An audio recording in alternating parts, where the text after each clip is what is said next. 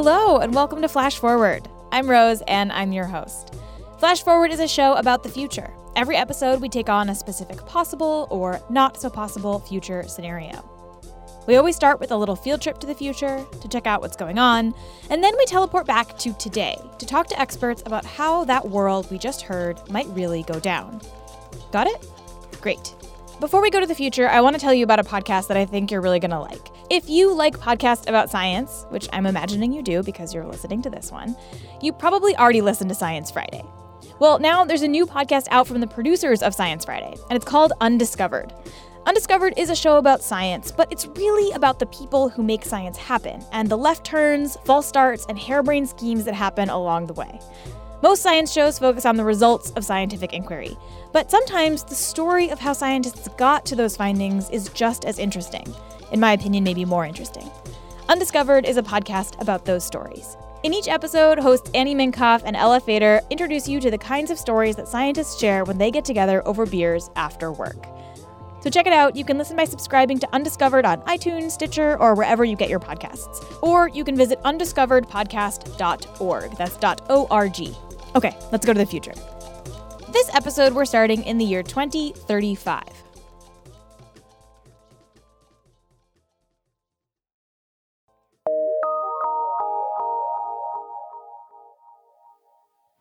For World Public Radio News in Washington, I'm Leon Fisher Davis. Scientists have announced the first fully functional artificial womb. Researchers at Carnegie Temple University say they have carried a fetus to term for the first time ever, delivering a baby from the artificial uterus without complications.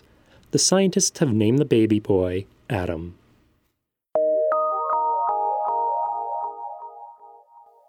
In health tech news, the first company offering to develop babies in artificial wombs opened their waiting list today. The company called Stavia says they'll be able to accommodate a small number of couples in their trial run. According to a Stavia spokesperson, the company has already received over 1,000 applicants.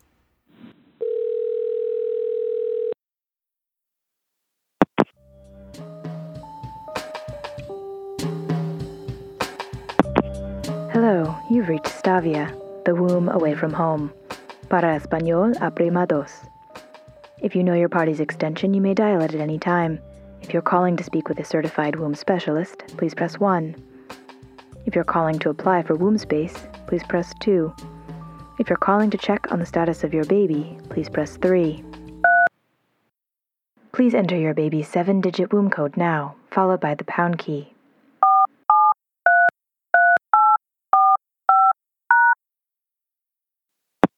If you would like to leave a message for your baby, please press 1. If you would like to hear what your baby is listening to now, please press 2. This is what your baby is currently hearing. To change the soundtrack, press 3 at any time.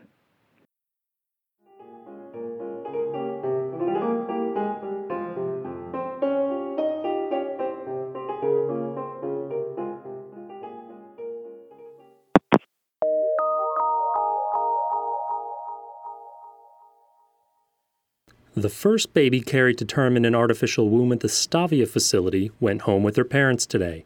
Amanda and Patrick Henderson were escorted by armed guards to and from the facility, but were able to retrieve their child without any incidents.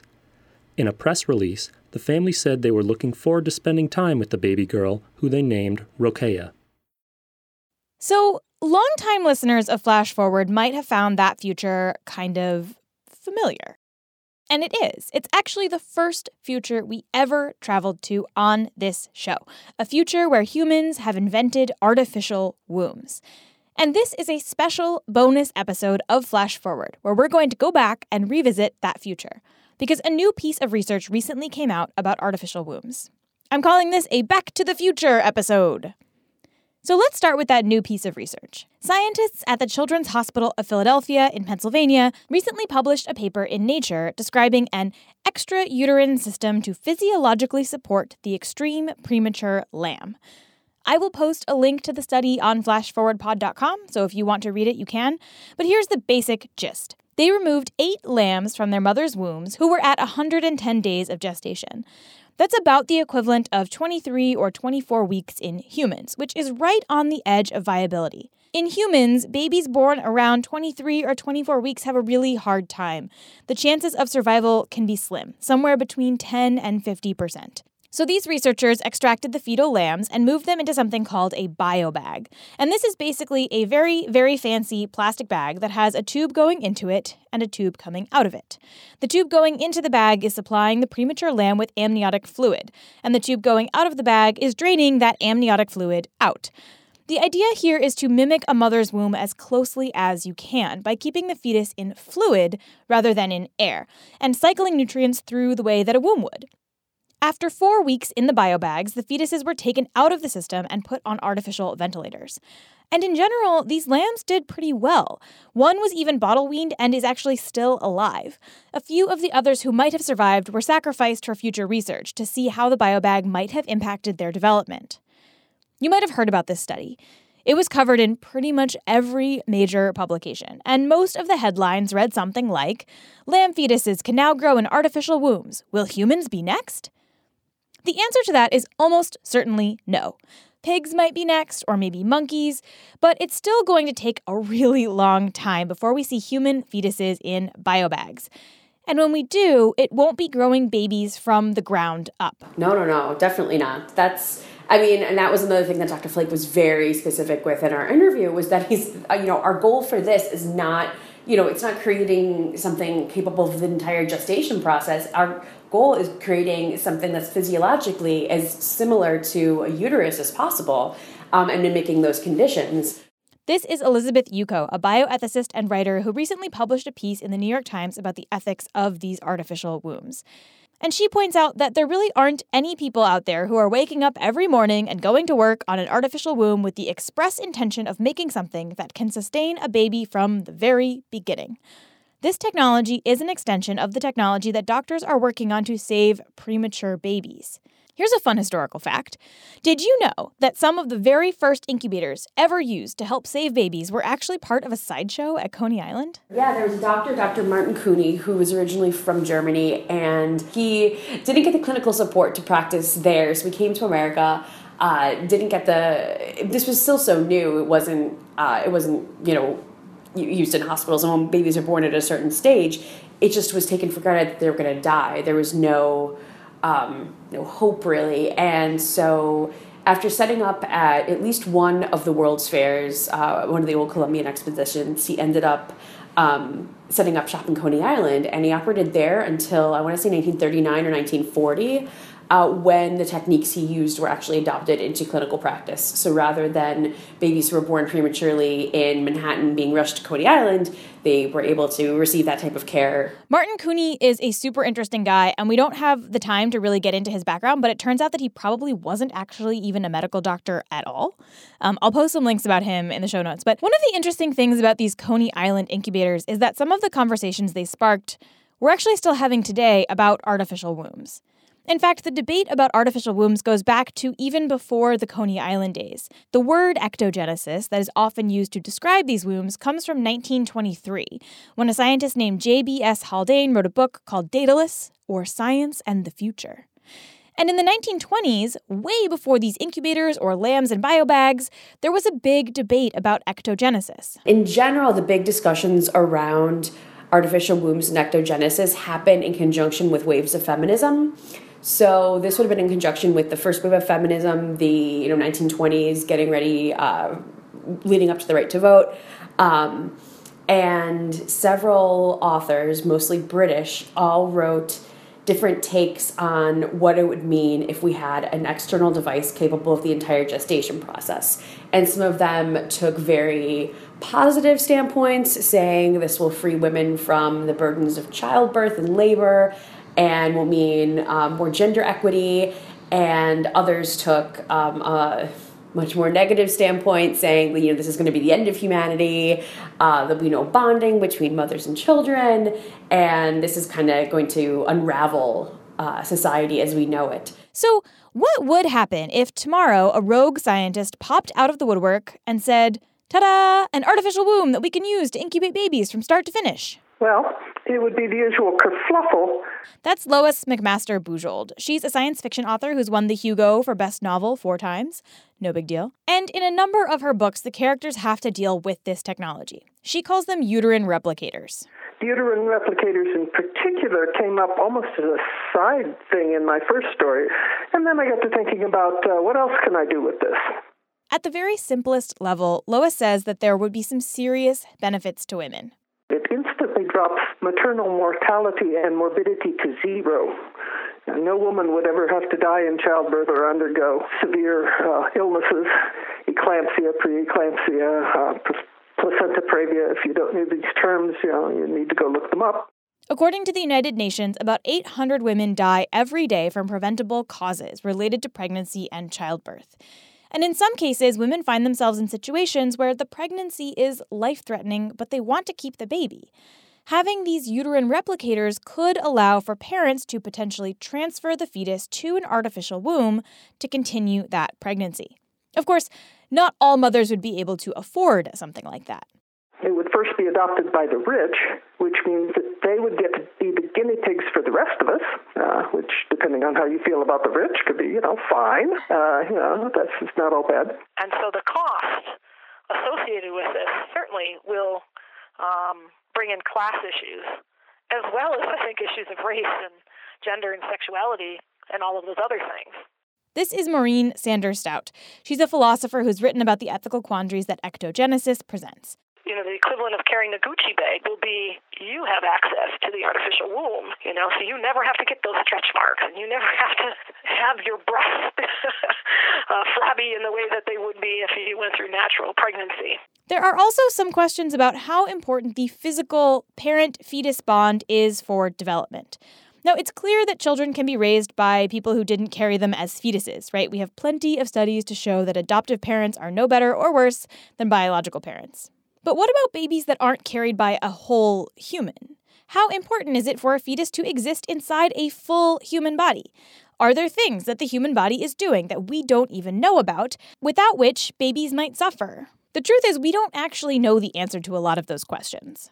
But it turns out that those were the same questions that people were asking about incubators. The media discourse surrounding this sideshow exhibit, basically at Coney Island, was very, will the women be able to grow up and get married? Will they be normal? What will the products of these incubators be? And there's the arguments, and both for and against, are so similar and really haven't changed that much in the past almost 100 years. Premature babies do have health risks and can sometimes live with side effects, but they're totally well-adjusted humans. Or at least if they're not, it's not because they were premature babies. But what about the parents? What happens, for example, in a world of uterine replicators or artificial wombs to a person's reproductive rights? Some authors have argued that if this technology would come about, that it would completely erode the right to abortion. And their argument is that the right to an abortion is the right to bodily integrity. It's not the right to secure the death of a fetus, especially if the notion of when is a fetus viable is eroded. You could imagine a scenario, for example, in which politicians decide that because artificial wombs carry a baby to term, abortions might no longer be legal. From an ethics perspective, Elizabeth says that that's really problematic. The notion that it's a solution to abortion is, I think, highly offensive to women because it just suggests that, okay, if you become pregnant and you don't want to be, we will do what will most likely be a highly invasive procedure on you with or without your consent to remove that embryo or fetus and then finish gestating it in an artificial womb. So I can't imagine a scenario wherever this, forced fetal transplant situation would take place, where it would be in any way acceptable. I mean, the woman consented to it, of course, and that was her option, or that was her choice, of course, but to just paint this as an overall solution, I think, is very problematic and very much an oversimplification. The thing is that it's not like you could just snap your fingers and say, poof, the fetus that was once inside of you is now safely inside this artificial womb. No, it would involve surgery, and probably highly invasive surgery. Forcing a person to undergo invasive surgery is just not okay. You can't force someone to donate a kidney, right? Even if you could magically teleport fetuses into artificial wombs, there's actually another logistical question that I have. According to the CDC, in 2011, there were 730,000 legal abortions. If all of those fetuses were transferred to wombs and then birthed, that's a lot of babies that suddenly exist that need a parent. I mean, that's the population of Detroit or Fort Worth, Texas, every year. Those are both cities in the top 20 most populated cities in the United States. Who is going to be responsible for all of those babies? At the end of the cycle on a uterine replicator, what you have is a baby, which requires maternal care. So what are you going to do about that? This is a problem that is frequently skipped over in science fiction stories because they don't want to deal with the messy bits. And who is keeping them from becoming test subjects or sold into slavery or something else really horrible? Sometimes tissue currently is removed from people's bodies and is used by the medical establishment to develop patents and other things, and sometimes patients don't even know that happens. And the legal system has traditionally ruled that, that's waste. So anything you leave behind, you kind of forfeit your rights to it. However, I think in this case, few women would view an embryo being removed as kind of like, oh, I just left a piece of my spleen behind or something. Probably there would be legal precedent, some kind of contract, where you would be able to declare what you wanted to be done with it. And even if the fetus does have a set of parents, if that fetus is housed in a facility far away, who is in charge of it? If something goes wrong with the machines, who is liable for it? I think one of the first areas of law that would develop around this would be to create very clear as possible kind of contracts at each phase. Lois is a lot less dystopian about this whole thing. This is not a technology to be alarmist about. I think it will be used well and it will be used badly if it comes into existence, and I don't see why it couldn't. It doesn't require imaginary physics the way a lot of science fiction ideas do. Not that it's going to be easy or simple or any of those things, but that doesn't mean that it isn't going to be wonderful for some people. Plus, it opens up who gets to be a parent, right? I mean, two men who want to have a baby often have a hard time, right? They have to find a surrogate or they want to adopt, and those are totally valid choices, but this might be another one. Men could suddenly find themselves having families without any women really involved. This is actually the entire plot of one of Lois's books. Ethan of Athos is about a planet called Athos populated entirely by men. And they survive in the long term by using uterine replicators and a bank of ovarian tissue that they brought with them when they settled on Athos. For the first time, this would break the female monopoly on reproduction. I mean, we've had a lot of science fiction stories about the Amazon planet, the planet of all women. So what would happen if it were turned around? If you could have a planet of men without women, how would that work? Could it be a viable society? Part of it was just my snarky desire to make men do all the housework. So the guys would have to learn how to take care, which I don't underestimate them. I think they could. Now, the chances of men taking these uterine replicators off to a new planet to build some sort of man planet is relatively slim. But here on Earth, these machines could facilitate a whole new kind of family. In fact, what it actually means to be a mother probably changes in this future world of wombs. Motherhood would just mean the person who secured the right to the infant once it was born, I guess. I think that's what it would be. Some people argue that opening up the concept of motherhood to more people dilutes it. Yeah, I've heard the argument that by having an external device capable of the entire gestation process, it in some ways diminishes the role of pregnancy or makes it a commodity, yes, or something, that can be bought or sold. Every year, we get better and better at keeping premature babies alive. And at the same time, we're working on all sorts of fetal creation technologies, like IVF. So these questions are coming, and they don't have easy answers. And here's maybe the bigger philosophical question. How much of our human bodies do we want to hand over to technology? I am concerned that we tend to look at technology as clean and more perfect, and doesn't involve pain, and those things are true. But there are some things that perhaps are sacrificed as well, and one of them is the realization that life is messy, and life is fragile, and life is painful. One really interesting thing I found in re-researching this topic for this episode goes back to 1929. An X-ray crystallographer and molecular biologist named J.D. Bernal wrote this paper, and it's got a really great title. It's called The World, the Flesh, and the Devil, an enquiry into the future of three enemies of the rational soul. It's a really amazing paper. I will post a link to it in the show notes. But in it, he argues that ectogenesis is going to be awesome because it's a step towards replacing our imperfect human bodies with machines. And that argument from 1929, I will remind you, sounds pretty familiar, right? I mean, that's the same argument that a lot of body hackers and futurists make today. Except that it's never really that simple, right? Oh, it never gets simpler. It never gets easier. But, it's biology. It's erratic. It's individual. It's never going to be simple. It's never, ever going to be perfect. That's all for this Back to the Future episode of Flash Forward. We're back on our regular schedule next month. June 6th, you'll hear a brand new future. It involves Mars. It's going to be really fun.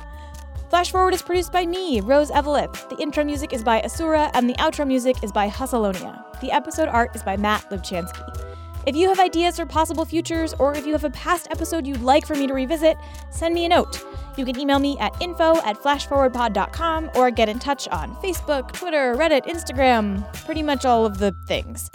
And if you think you've spotted one of the little references that I've hidden in this episode, email me at info@flashforwardpod.com. If you're right, I will send you something cool. And if you want to support the show, there are a few ways you can do that too. We have a Patreon page where you can donate to the show, but if that's not in the cards for you, you can head to iTunes and leave us a nice review, or just tell your friends about us. That really does help. Okay, see you in the future!